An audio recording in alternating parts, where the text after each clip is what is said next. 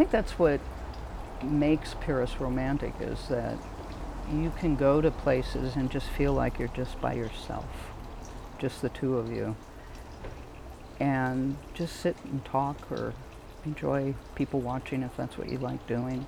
You don't have to go anywhere to have a romantic moment in Paris. It's just got that magic in it.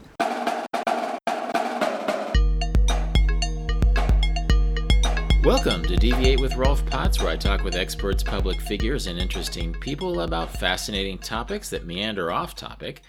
Today I've put together something you might call the Deviate Guide to Experiencing Paris in a Slow and Counterintuitive Way, and that's pretty much what it is. It's a collage of information and insights to consider if you find yourself headed to Paris, which is one of the most popular tourist destinations in the world.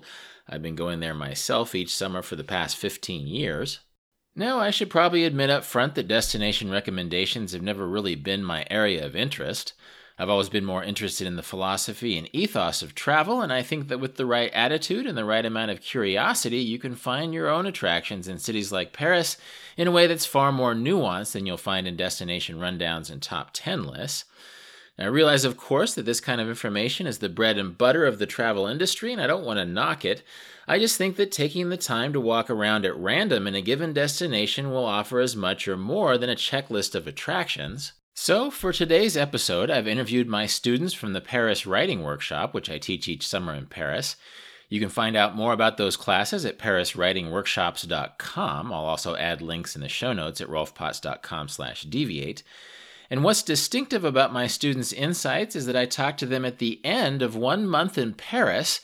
And after you spend a month in a place like Paris, you have a more intuitive sense for the city, one that goes beyond the sights you might seek after a couple of days in Paris. I don't mean to disparage the popular places that first-timers seek out in Paris. And in fact, after 15 years of teaching there, one of my favorite places to take guests is the Champ du Mars, that little park at the base of the Eiffel Tower that's always filled with tourists. But that's part of the fun, since all the people who go to the Champ du Mars for the first time are inevitably full of infectious enthusiasm for just being in the city. I also like walking around at random in neighborhoods like the 5th arrondissement, since Paris is a city that invariably rewards wandering around at random. So the advice you hear in this episode is often attached to openness and attitude and enjoying the romantic moments that you find in the city.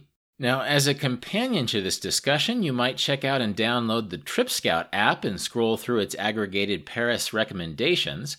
Yes, TripScout is sponsoring this episode, but it's not a random sponsorship, since I've known Conrad, the app's creator, since he wrote for my vagabonding blog more than 5 years ago. He's traveled to more than 100 countries around the world, so he knows the vagabonding ethic. And he designed TripScout to give focus to your dreams about your trip when you're at home planning it. And simply by tapping on its points of interest, you can begin to create an itinerary for a place like Paris that is available as an offline map while you're traveling. So while this episode will help inform the attitude you bring to Paris, TripScout can help you put together a concrete travel strategy as you dream about a place like Paris. I actually contribute vagabonding-themed content and recommendations for the TripScout app, so check out my link in the show notes at rolfpotts.com/deviate, or heck, you can just search for TripScout in your favorite app store.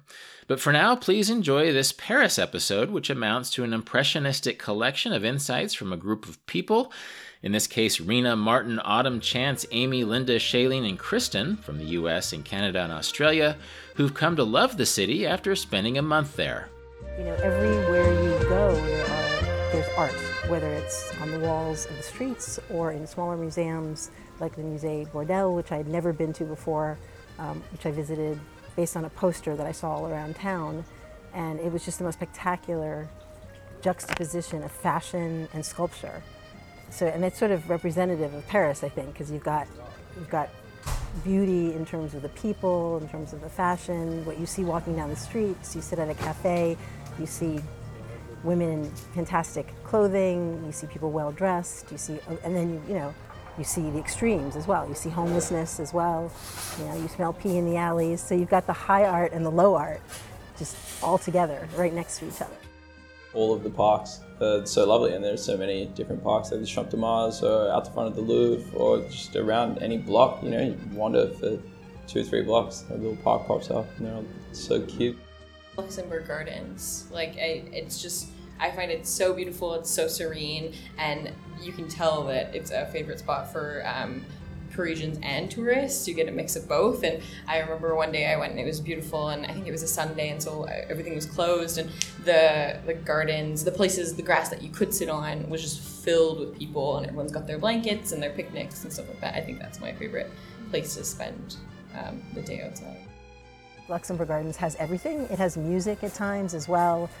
It has sculpture, it has history. There's a new sculpture there that I hadn't seen last year that's dedicated to the slaves, the people that the French enslaved, and when they got their freedom, as compared to in all of the different countries that France was occupying.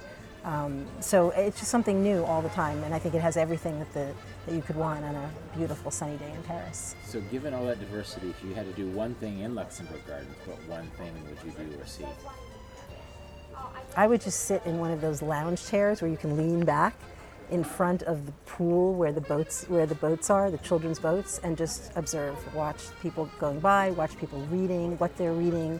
People sitting next to you are reading interesting books, actually hard copy books as opposed to just looking at their phones. I would just sit by the water and watch people. Honestly, just like picnicking by the river, which is so simple, but I did that so many times. And it seems like that's a pretty big cultural piece here, because it's always packed. Like there's always people hanging out along the river, and it really is enjoyable to like get some drinks and just sit by the water. Like, I like being content with little things like that.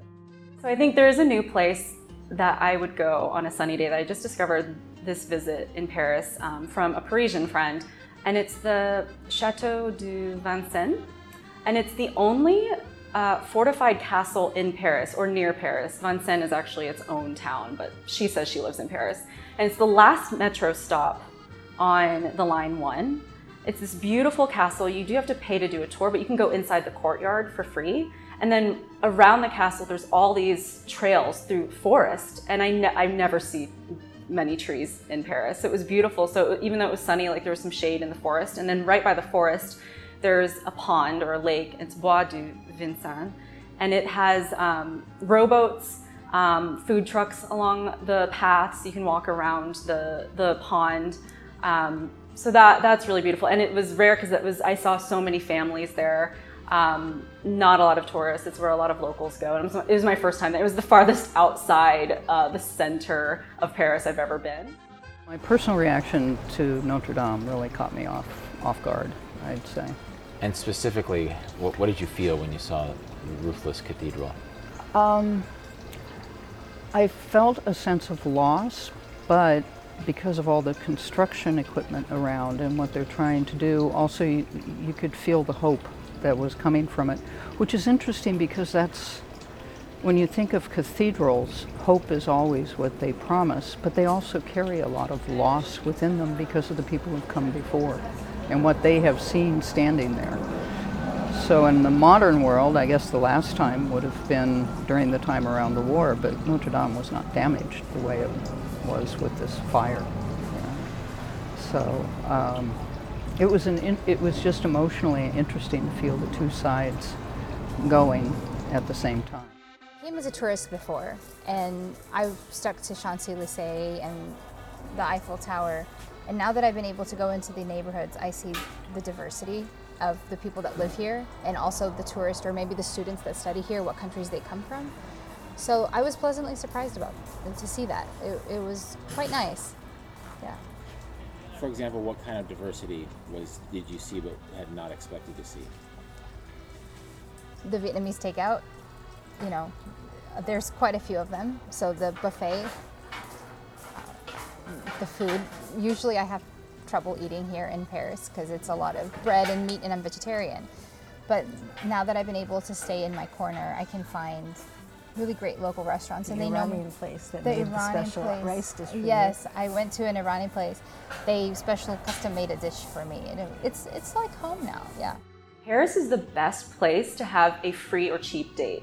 I think you could really just buy a bottle of wine and a baguette and some cheese and sit by the river. Find any spot by the river, and it's just beautiful.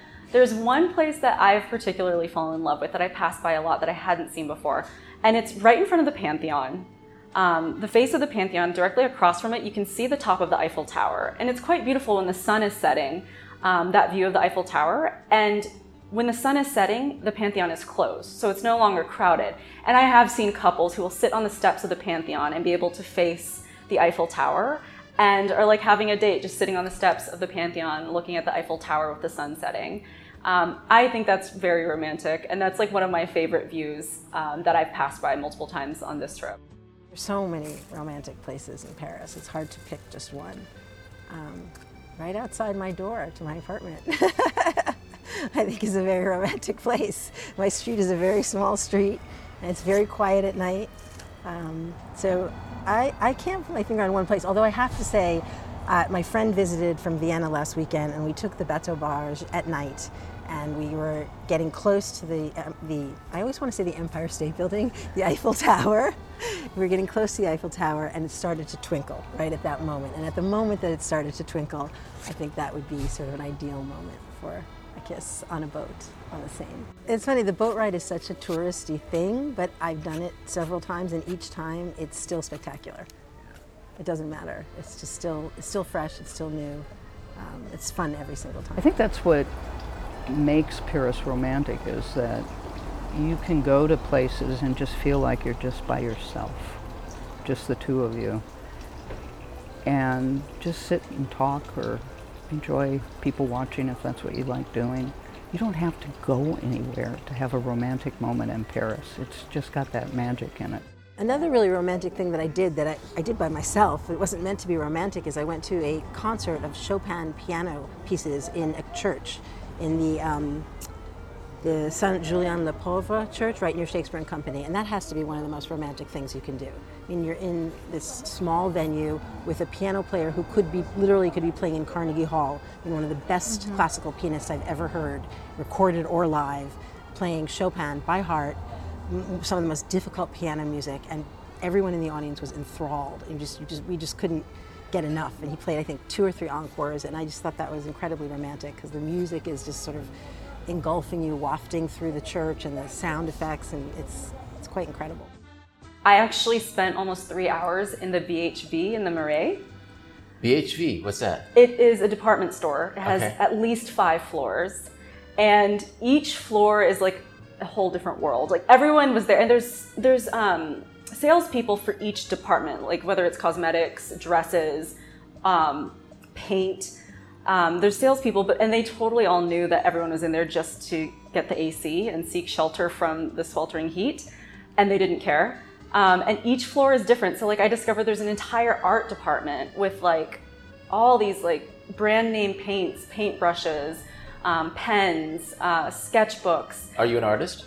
I'm not, but I'm interested in starting watercolor painting. So it was really fascinating to see all of that. And then there's like an entire floor with staged living rooms with different furniture, and people were just lounging in the couches like it was their own living room. I was gonna ask. Yeah, there's cafes on the 3rd floor and the 5th floor.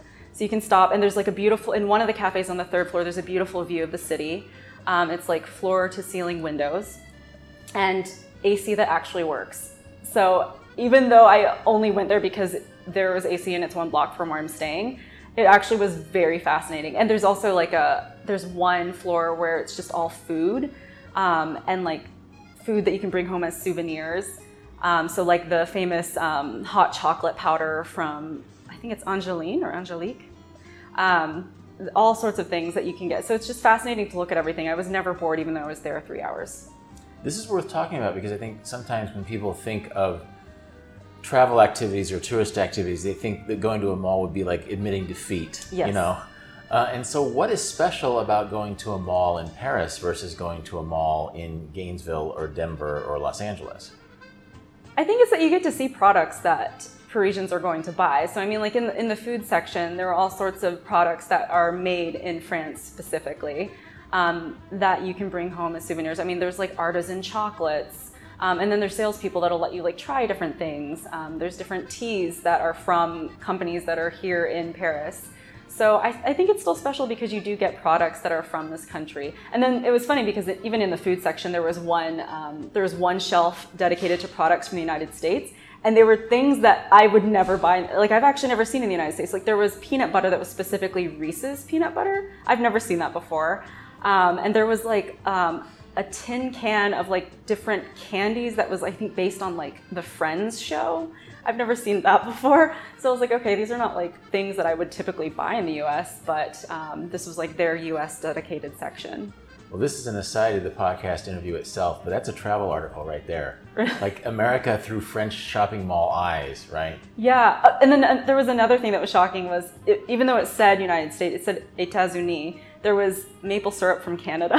So I love that they lumped Canada with the US, which I'm sure the Canadians won't love. Hey, this is Rolf checking in here to reiterate some of the Paris strategies you've heard here. I've always said that if you feel overwhelmed by tourist crowds as you travel, the best bet is to walk 10 minutes in any direction from those crowds and you'll find a more organic side of the destination. And Paris is one of the best places in the world to exercise this strategy. For more concrete strategies for dreaming about your travels, be sure to download and check out the TripScout app, which features thousands of constantly updated points of interest for places like Paris. You can find a link to the TripScout app in the show notes at rolfpotts.com/deviate or by searching it at your favorite app store. All right, now back to my students. So I've gotten very attached to my neighborhood, so to the point where I feel like I'm doing what I do in New York, which is I go to the restaurants in my neighborhood. I go to the same ones again and again. I go to the same shops in my little neighborhood. I wave to the people, who know me in the stores, on the streets in my little neighborhood. And I mean, Paris is just such a huge, open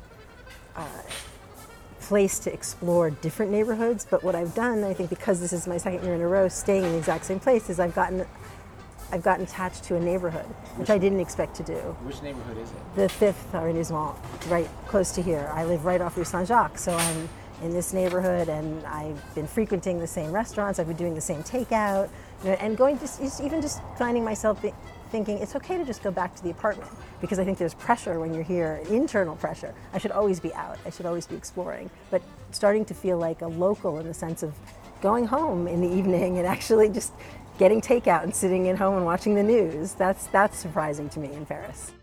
If I had the talent as a baker, we had croissants from the 11th, near where Len is staying.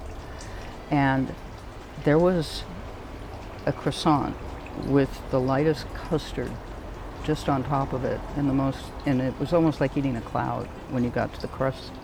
But the perfect croissant pastry, and then on top of that, a lovely design in milk chocolate.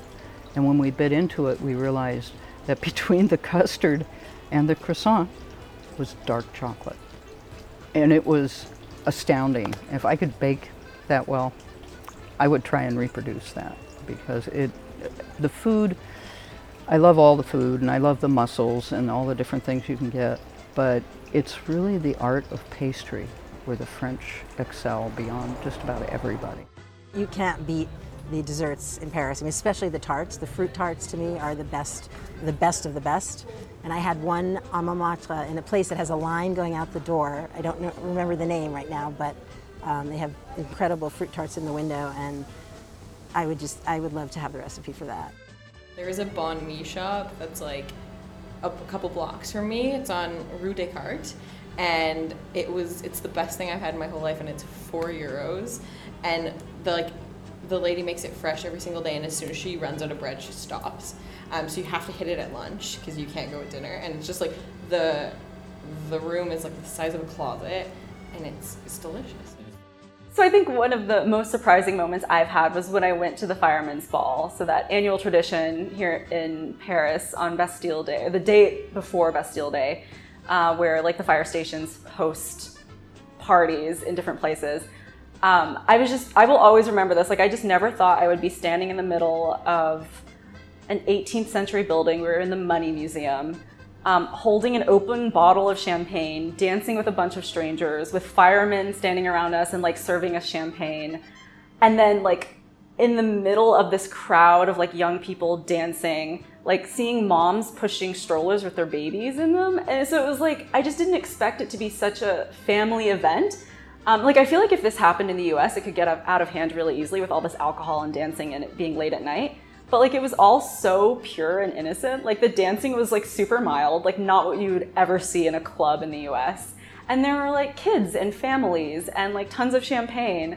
It was such a weird mixture of things I did not expect. And old American 80s music blasting from the stage, and like fog machines and all these lights. It was just such a strange moment. It really did surprise me because I wasn't sure what to expect at the Fireman's Ball. I thought it was going to get really rowdy, and I almost didn't go, but I'm really glad I went. It was beautiful and just this mix of things that I just didn't expect. So I went into a shop and the shopkeeper was telling me that this girl came in with a bloody nose with her boyfriend, and he runs up to her and says, "Okay, what happened?" And she said, "A scooter." And so in his mind, he's like, okay, it's one of two things. He asks her, "Did you fall off the scooter?" She was like, "No." He's like, "Okay, did someone run into you with the scooter?" "No, she tripped over one in the street." Yeah, they're dangerous. Which is as emblematic as a pestilence in the city. They're just everywhere. Yeah. Moving or not, there's scooters everywhere. It's just so strange because it's the first year that's happened. I'm from Texas, so we are pretty hospitable and welcoming to anyone and everyone, as I feel that we are. I say hello. I love that when you walk into a shop, you say bonjour. You know, in the States, sometimes I won't do that because I feel they don't really care. But out of respect, this is walking to someone's business or their home where they spend their entire day.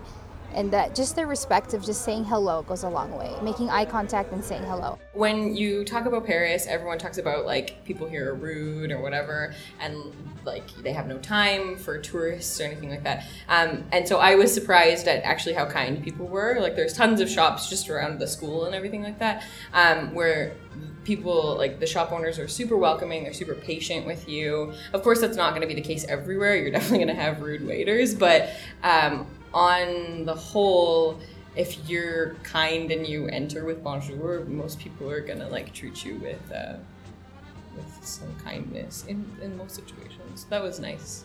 It's not as harsh as I guess I expected. I had an experience where I was running to get to a meeting, and it was near the Arc de Triomphe, and Paris has these sidewalks that are very high, and then the step next to it down is quite low. So I was running to get to a meeting, and I tripped and I fell off of the curb onto my knees, and my phone was in my hand, and my phone fell down and the screen smashed. So now I have nice lines on the front of my phone showing where it fell to the ground. And so a lovely young man, French man, came over to me, and I don't know if it was the fact that I fell on my face that he knew I was American, but he automatically spoke English to me. And he helped me up, and he was very sweet, and he said, "Are you okay? Did anything happen? Everything feel okay?" "Yes, I'm fine." He was very lovely. He saw my phone and he said to me, "Well, at least you'll always know that you smashed your phone in Paris." So one of the things that I love about French culture is that in my experience, they really are not in a hurry, especially when it comes to meals. So I very rarely will go out for dinner because it will be a 2 to 3 hour affair. And I'm so used to, in the US, like getting into a restaurant, eating as quickly as you can, getting out. I remember it being so difficult the first time I came here. I was very stressed out with work. I was working online while I was here. And when my friends and I would go out to dinner, you know, after an hour, I'm like having to like run and find the waiter and corner him and be like, "We need the check now." Because like I just couldn't relax. So now that I'm used to that, I know that like, okay, if I'm gonna go out for dinner, I'm going to enjoy the meal. I can't be in a hurry. And that's really forced me to savor my meal and stop rushing things. Like you sit in a cafe for dinner or breakfast or whatever, and it's like 2-3 hours sometimes, and it feels really relaxed. And I don't know, back home for me, like meals are very quick. Like we go, we order, eat, pay, and then we leave. And it doesn't feel as, I don't know, something about the slow meals here feel really sort of communal and calming and just wonderful. I think Paris is just the most wonderful city in the world. I mean, not that I've been to every city in the world, but it has something for everyone. It really does. I mean, there's no way. If you're not happy here, I can't imagine that you'd be happy anywhere in the world.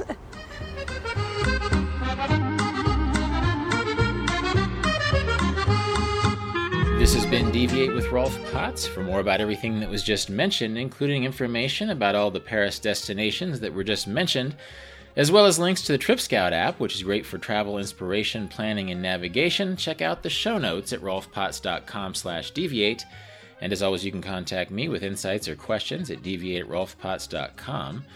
This episode was produced by Justin Glow. Cedar Van Tassel does the theme music. Thanks for listening, and I hope you tune in for future episodes of Deviate with Rolf Potts.